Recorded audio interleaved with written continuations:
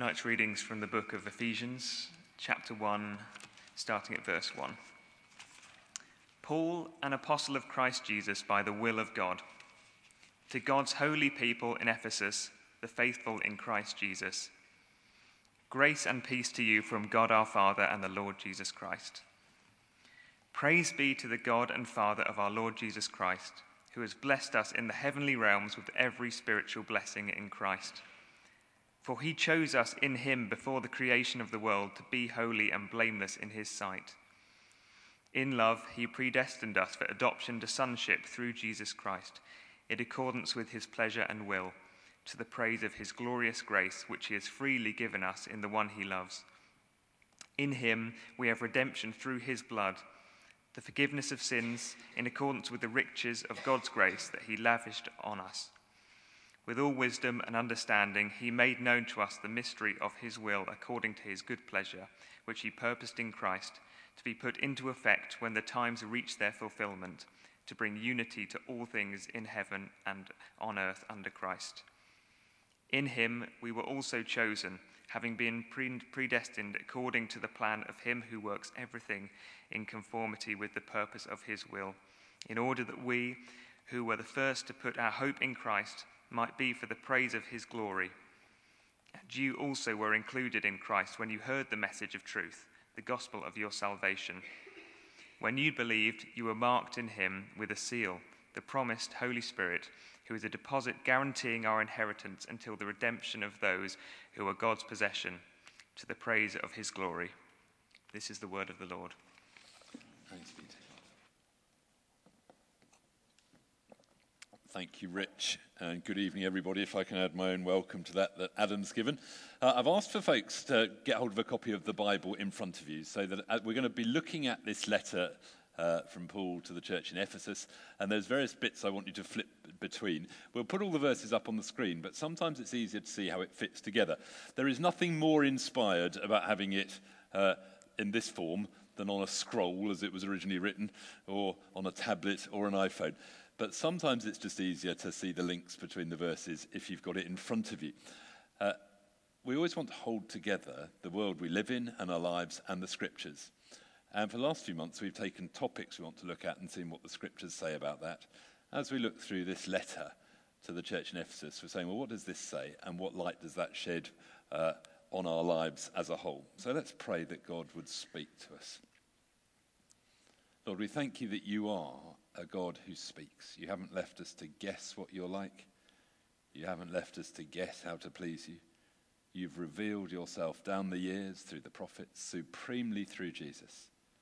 And you've given us your written word in the Bible. We pray now that you would breathe your Holy Spirit on me as I preach, on all of us as we listen, that you would shine your light on these words, that they would live for us, and you would speak to each one of us tonight. And we ask it in Jesus' name. Amen. Now, I don't always ask you to do this, but if you do have a phone, just get it out and see what signal you've got. If you suddenly see an email cropping up on there, turn it off again quick and put it away, because that will be distracting. As it happens, I've got really good signal here. The worst place my signal is in my house at home, so if you want to phone me, you're much better with the landline than this one. The reason I'm getting you just to check the signal is that we can't see the signal, but it's there all around us. We can connect our GPS to the satellites. We can switch on the receiving equipment in our phones and get the messages that come. There's radio waves going through here and television signals, and we need to be able to connect with them. Now, it's not just those sort of signals that are going through. We live not only in a natural world, the world we can see and taste and touch and feel and smell. We live in a supernatural world. We live in a spiritual dynamic.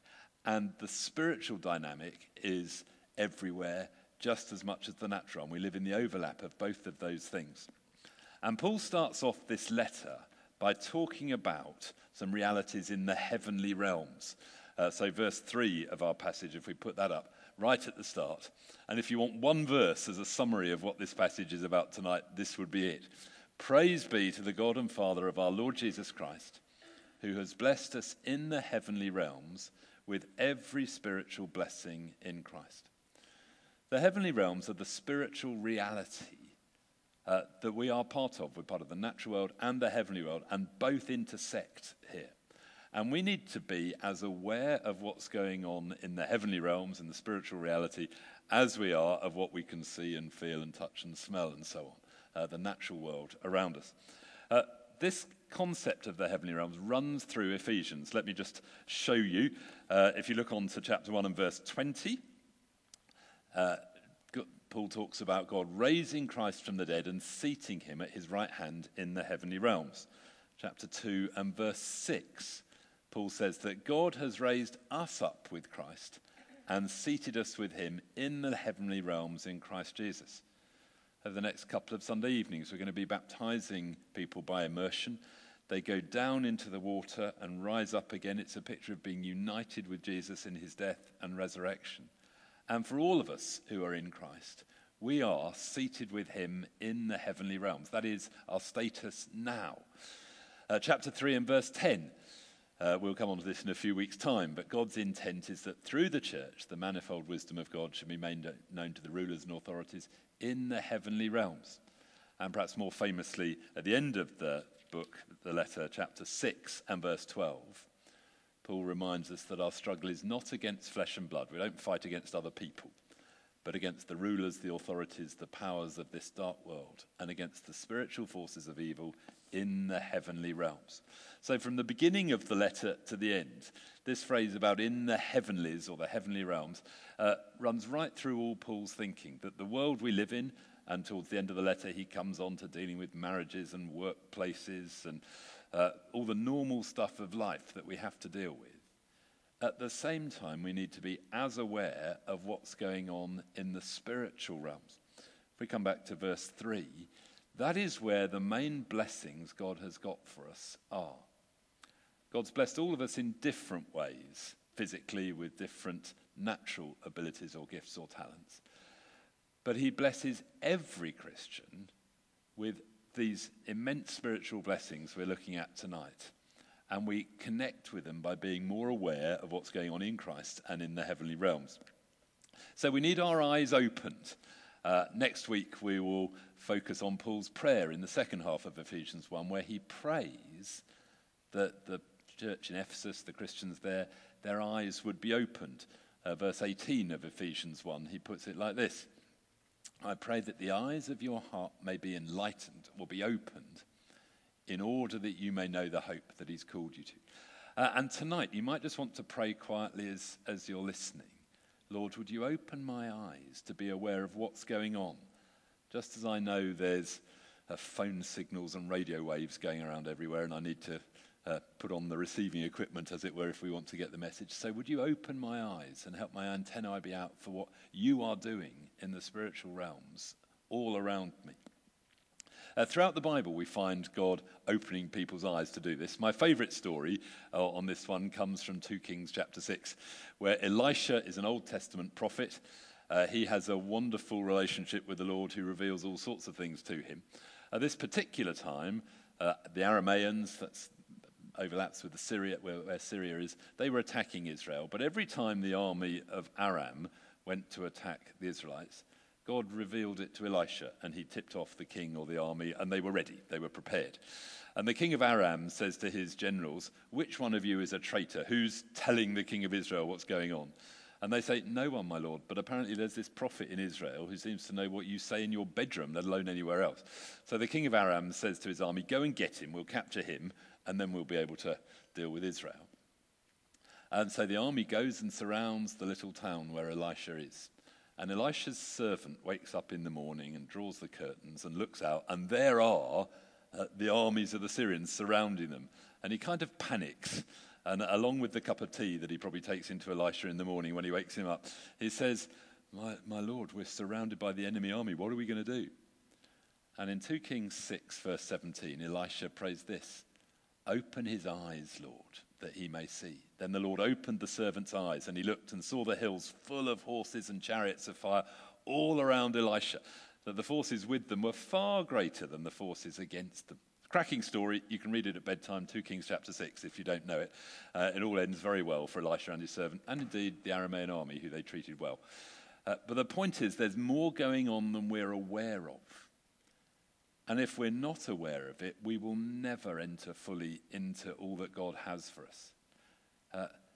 Things are not just going on in the natural world around us. They're happening in these heavenly realms. And one of the reasons I think the church in the West is so weak today is most of our attention is on the stuff we can see and touch and feel and smell and organise and plan, and not nearly enough on being open to the Lord and prayer and what's going on in the heavenly realms. It's both and, it's not either or. There are some Christians who are so heavenly minded they need to wake up and look at what's going on in the natural world as well.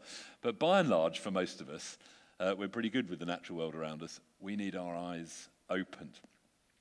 So back to our key verse of Ephesians 1:3. Paul says, "Praise be to the God and Father of our Lord Jesus Christ. He has blessed us in the heavenly realms," all that's going on around us, "with every spiritual blessing in Christ." If you are in Christ, if you're a Christian, every spiritual blessing is yours. You may not be aware of it. You may not know how to enter into it, but it's there for you. And over these next verses, from verse 3 to verse 14, Paul, as it were, just tumbles out a whole load of blessings. If you were the scribe trying to write this down, you would have really struggled to keep up with it. There's no punctuation in what we've got handed down to us. It's just a stream of consciousness. Those of you who are a little bit older will remember an athlete called Chris Akabusi, who used to run for our nation, and he'd be interviewed afterwards, and he could not get his words out quickly enough. He would start a sentence before he'd finished one and start the next one. It just came tumbling out in this stream of consciousness. And I always think of him with this bit of Paul in Ephesians. It's just pouring out. You could tell as Rich read it, where on earth do you put the pauses in this? This is dense stuff and it's pouring out.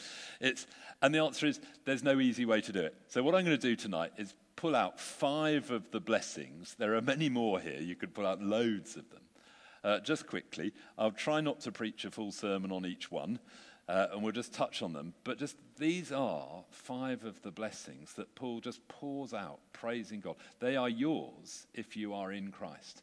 And if you're not yet in Christ, these are blessings that can be yours as you come to Christian faith.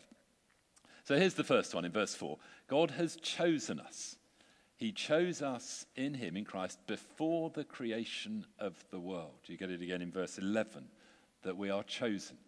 This is an extraordinary thing, that God, who knows the end from the beginning, saw that we would come, and he's chosen us to be in relationship with him. Now, I don't know what your experience of being chosen for things is. For most of us, it will go back to sort of primary school playgrounds where 2 captains are picked and they pick people for their teams. My experience was I was usually in the second half of the people to be picked, and sometimes near the end, and that's quite depressing. When people worked out I could hit a ball quite well, I might be picked a little earlier. If it was for football and I've got 2 left feet and I'm really useless at that, it would be nearer the end. God has chosen you. Sometimes if you get picked in the school playground and then you're no good, you don't get picked again very easily. But the point is God knows what we're like, and he keeps, as it were, choosing us. He wants us in relationship with him. Now, some of you might be thinking, I'm not sure that's how it feels. Some of you are recently come to Christian faith and you're thinking, I'm sure it was me that did the choosing to follow Jesus. And it absolutely was. But before that, God had chosen you and was at work drawing you to himself. As you look back, the longer you go on as a Christian, the more you can see, as you look back, how God was always there, how he brought people across your life, how he was giving you opportunity to be drawn to him. It was explained to me with an illustration when I was younger, that it's like there's a big archway as we approach Christ with his invitation, come to me, whoever you are, come. All you who are weary and heavy laden, come and you'll find rest. And we come and we weigh it all up. We come on the Alpha course, we think it through, and we think, okay, I believe Jesus was who he claimed to be. I believe he died for my sins and rose again. At least I think I do. I'm going to commit myself to him. And you come in. But as you look back on that archway from the inside of the Christian life, you see some other words. You did not choose me, but I chose you. And both those things are true. In the Bible, when Paul or whoever else is writing to Christians, this is always used positively. God, it's assurance. God chooses us for himself. Don't push any of these illustrations too far. We are chosen by God, and some of you, that's what you need to hear tonight. Here's the second blessing, before I go too long on that first one. He's forgiven us, verses 7 to 8 of Ephesians 1. In him we have redemption through his blood, the forgiveness of sins, in accordance with the riches of God's grace that he lavished on us. Redemption is a word that means to buy back. In the days before credit cards were popular and before we were encouraged to buy things, mostly things we don't need with money we haven't got to impress people we don't like. But that's another sermon. In the days before those credit cards, if you needed some money and you hadn't got it, you would take something valuable that you did have to the pawnbroker. He would give you some money for it. And then when you'd got some more money, you could go back and redeem your thing. You could buy it back. So my dad, when he proposed to my mum, he couldn't afford an engagement ring, but he did have his mum's engagement ring, who died, and or his granny's one, I think, and he took that to the pawnbroker and got some money so he could buy an engagement ring and so on. I never found out whether he actually redeemed the original or whether he just left it with the pawnbroker. But the point is, you buy something back. Now, God has made us. We are his. But we've all gone our own way. And Jesus paid a price on the cross so we could be redeemed, brought back. He gave his very life that we are forgiven. When we have some baptisms over the next couple of weeks, the imagery of the water is of being washed clean.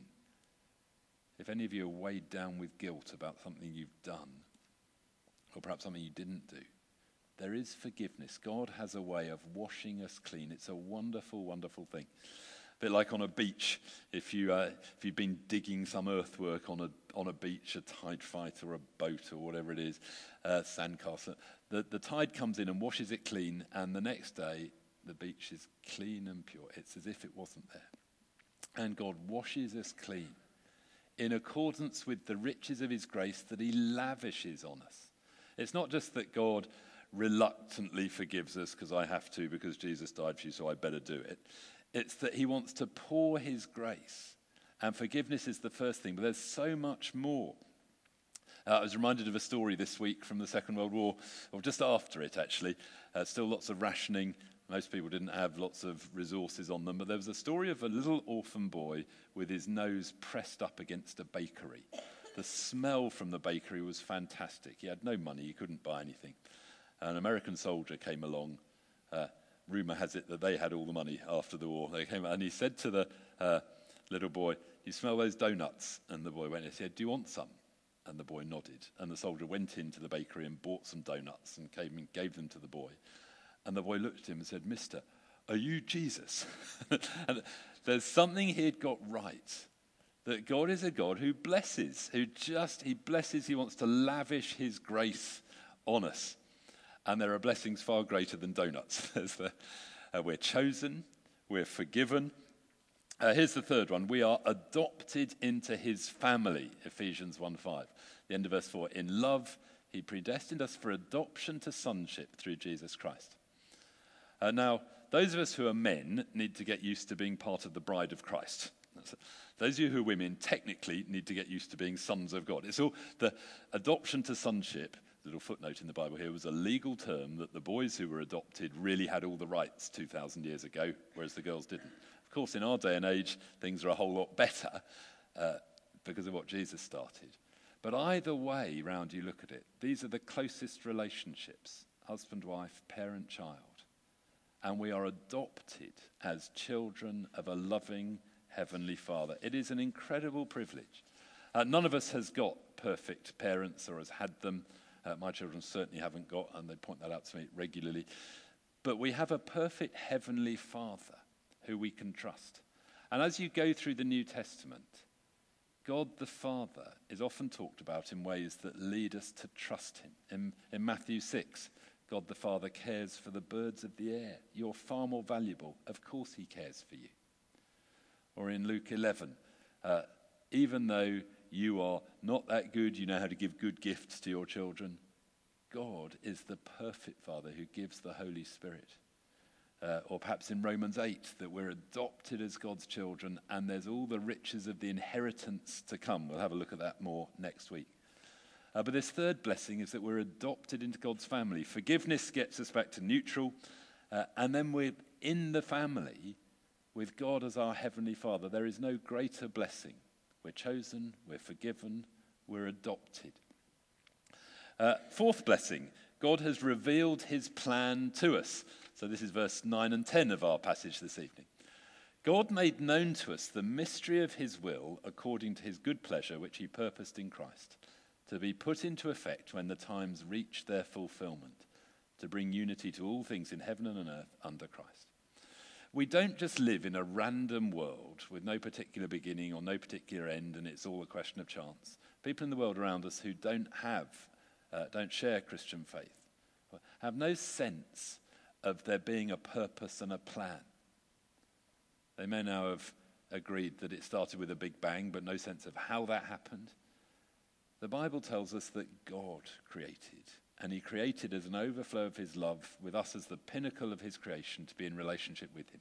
And though we all went our own way and wound up cut off from him, Jesus came to redeem us, to restore us to relationship with him. Jesus is risen, he's ascended, and one day he will come again, and the world will come to an end as we know it. And then everything will be renewed. The heavens and the earth. I've talked earlier about the natural world we see, the heavenly realities that are all around us that we don't see. There will be a new union. This is to bring unity to all things in heaven and on earth under Christ. There's a phrase I'm really enjoying at the moment. In Matthew's Gospel, Jesus talks about when he returns, at the restoration of all things. And Peter in Acts talks about when all things are restored. And I'm really enjoying this one. I'll probably preach into it at Advent when we focus on this. There will come a day when Jesus comes again, when everything will be renewed and restored how it's meant to be. And God's revealed that plan to us, and we're part of that. He doesn't reveal day to day and week to week too far in advance to us. And there may be plenty of times in your prayer life when you think, God, what on earth are you doing? And God doesn't reveal that to us any more than parents to little children reveal all the plans they've got for their family. They just say, keep trusting me and take it one day at a time. But God does reveal the big picture, the meta-narrative, if you like, that we're part of. And it's when we find our place in that that all the purpose of life begins to make sense. God's revealed it to us. I'm in danger of preaching a sermon on that one too. Fifth blessing. We're chosen, we're forgiven, we're adopted. God's revealed his plan to us. And the fifth one I want to highlight tonight is that God has given us his Holy Spirit. This is from verse 13 of our passage. You also were included in Christ when you heard the message of truth, the gospel of your salvation. When you believed, you were marked in him with a seal, the promised Holy Spirit, who is a deposit guaranteeing our inheritance until the redemption of those who are God's possession. I'll leave that just there. God has sealed us with his Holy Spirit, like a stamp of ownership. Not like farmers will brand cattle or sheep with sort of a mark on their backside of a different colour saying that they belong to this particular farmer. God puts his Holy Spirit in us. And that's a guarantee that we belong to him and that there's more to come. The word deposit here is the Greek word arabone that's used in modern Greek for an engagement ring. Now, we called the bands of marriage for various couples. Some of you are here tonight, 1 week down, 2 more to go. There's Seamus and Katrin there and Jono and Heather. I remember when Timmy was getting the engagement ring for proposing to Becca. Becca now wears that on her finger. There's a wedding coming, in their case, on the 1st of September. Some of you before then, some of you later than that. An engagement ring is a promise that there's more to come. The actual reality, the depth of reality. Now, God has given us his very Holy Spirit, but there's far more in the new creation when all is restored. And this is a tremendous blessing, but as we wait for that day, God's Spirit guides us, energizes us, comforts us, and helps us pray and understand the scriptures more. So these are tremendous blessings. Let's put up our summary verse again, verse 3 of chapter 1. Praise be, says Paul, to the God and Father of our Lord Jesus Christ, who has blessed us in the heavenly realms with every spiritual blessing in Christ. Now, these spiritual blessings, note, are in Christ. And the phrase in Christ comes so many times in the New Testament. It's about 11 times in these first 14 verses, either in Christ or in him or through him. So very briefly, let's just rattle through those until you get a bit sick of it. Verse 1, the faithful are in Christ Jesus. Verse 3, we saw every spiritual blessing in Christ. Verse 4, he chose us in Christ, in him, before the creation of the world. Verse 5, we're predestined for adoption to sonship through Jesus Christ. Not actually in Christ this time, but through Jesus Christ. Verse 6, to the praise of his glorious grace, which he's freely given us in the one he loves, i.e. in Christ. Verse 7, in him we have redemption through his blood. I won't go on. You get the idea. There's 11 times. These blessings are in union with Christ. So the more we develop this unity with Jesus, the more we appreciate these blessings, the more we make the most of them. The more we can, as it were, get our spiritual antennae out to be in tune with what's the heavenly reality that there is, the more we get a healthy perspective on the natural world around us. Conversely, the more we forget all about the spiritual reality, we get bogged down in the natural world around us and wonder what God's doing. He has blessed you, if you're in Christ, with every spiritual blessing, tremendous riches, and far more to come. So how do we respond to all that as I come into land tonight? There's a phrase Paul uses that crops up 3 times in this first passage about living to the praise of his glory. So if we put up verse 6, God's done all this that we may live to the praise of his glorious grace. And verse 12, God's done all this that we who were the first to put our hope in Christ, that was obviously 2,000 years ago, but us too, might be for the praise of his glory. And verse 14, God's given us his Holy Spirit as a deposit guaranteeing our inheritance, and so on, to the praise of his glory. And it's just this phrase I want to think about for the last couple of minutes, that God's done all this. He's poured his love down on us so that we might live to the praise of his glory. And as we live to the praise of his glory, we become more the people we're made to be, more whole, more full of joy and hope and peace and so on. Now, 14 years ago, we took some time as a church to come up with a sort of purpose statement. We don't use this probably as often as we should now. We probably need to bring it back into the consciousness of the church today. But we came up with 3 main purposes: that we are there to bring glory to Christ and growth to his church and good news to the community. There's an upward dimension, glory to Christ. There's an inward dimension for the growth to the church. There's an outward dimension, good news to the community. And that was really a helpful summary. That first bit, that we're here to bring glory to Christ, came directly out of this chapter in Ephesians 1. And when we'd agreed that form of words, it was only after that that I read the plaque that is here on the front left-hand pillar. If you've never read the plaques around our churches, some of them are a little dull, but some of them give you an insight into what was intended when the church was built. This church was built in the 1870s. We're a daughter church of St. Mary's. As Leamington grew up the hill, Thomas Bromley, the vicar of St. Mary's, and some wonderful godly people planned this church. And this plaque is in Thomas Bromley's memory, and I'll read it to you. It says, "To the praise of God, who by his grace enabled his servant, the Reverend Thomas Bromley, M.A., vicar of St. Mary's, Leamington, 1856 to 1884, faithfully to preach the gospel of Christ, and in earnest desire for the spiritual welfare of this part of St. Mary's parish, with the generous help of many friends, to build this church and constitute St. Paul's a separate ecclesiastical parish, that the word of life may here be made known to future generations." Why? "For the glory of the Saviour and the blessing of his church." And it goes on to say a bit more. It says, "He died resting in the Lord Jesus, who it was his delight to proclaim as the way, the truth, and the life." Those words that are written over the bricks above my head. But there it is in the tablet as this church was being built. Why did they do it? For the glory of the Saviour. And when we'd come up with those words, glory to Christ, as part of our purpose in this church, and we found that it was exactly the same here, the glory of the Saviour, there was some sort of connection with what was going on with the Christians who prayed this church into being 140 years ago or so. Today, it's the same. We live to the praise of his glory. We worship to the praise of his glory. In my first few years here, from time to time, people would say something on the way out of church to me. They don't say that anymore, probably because they know what I will say. But in those days, some days we had an organist to play music, so we had lots of hymns that day. Other days we had a worship band and we had more modern songs. And it was almost typical that people who loved the hymns would come on the day we had the modern songs and want more hymns, and the people who wanted it to be more modern would come on the day we had more hymns. And too many times on the way out, someone said to me, didn't like the worship today, didn't get anything out of it.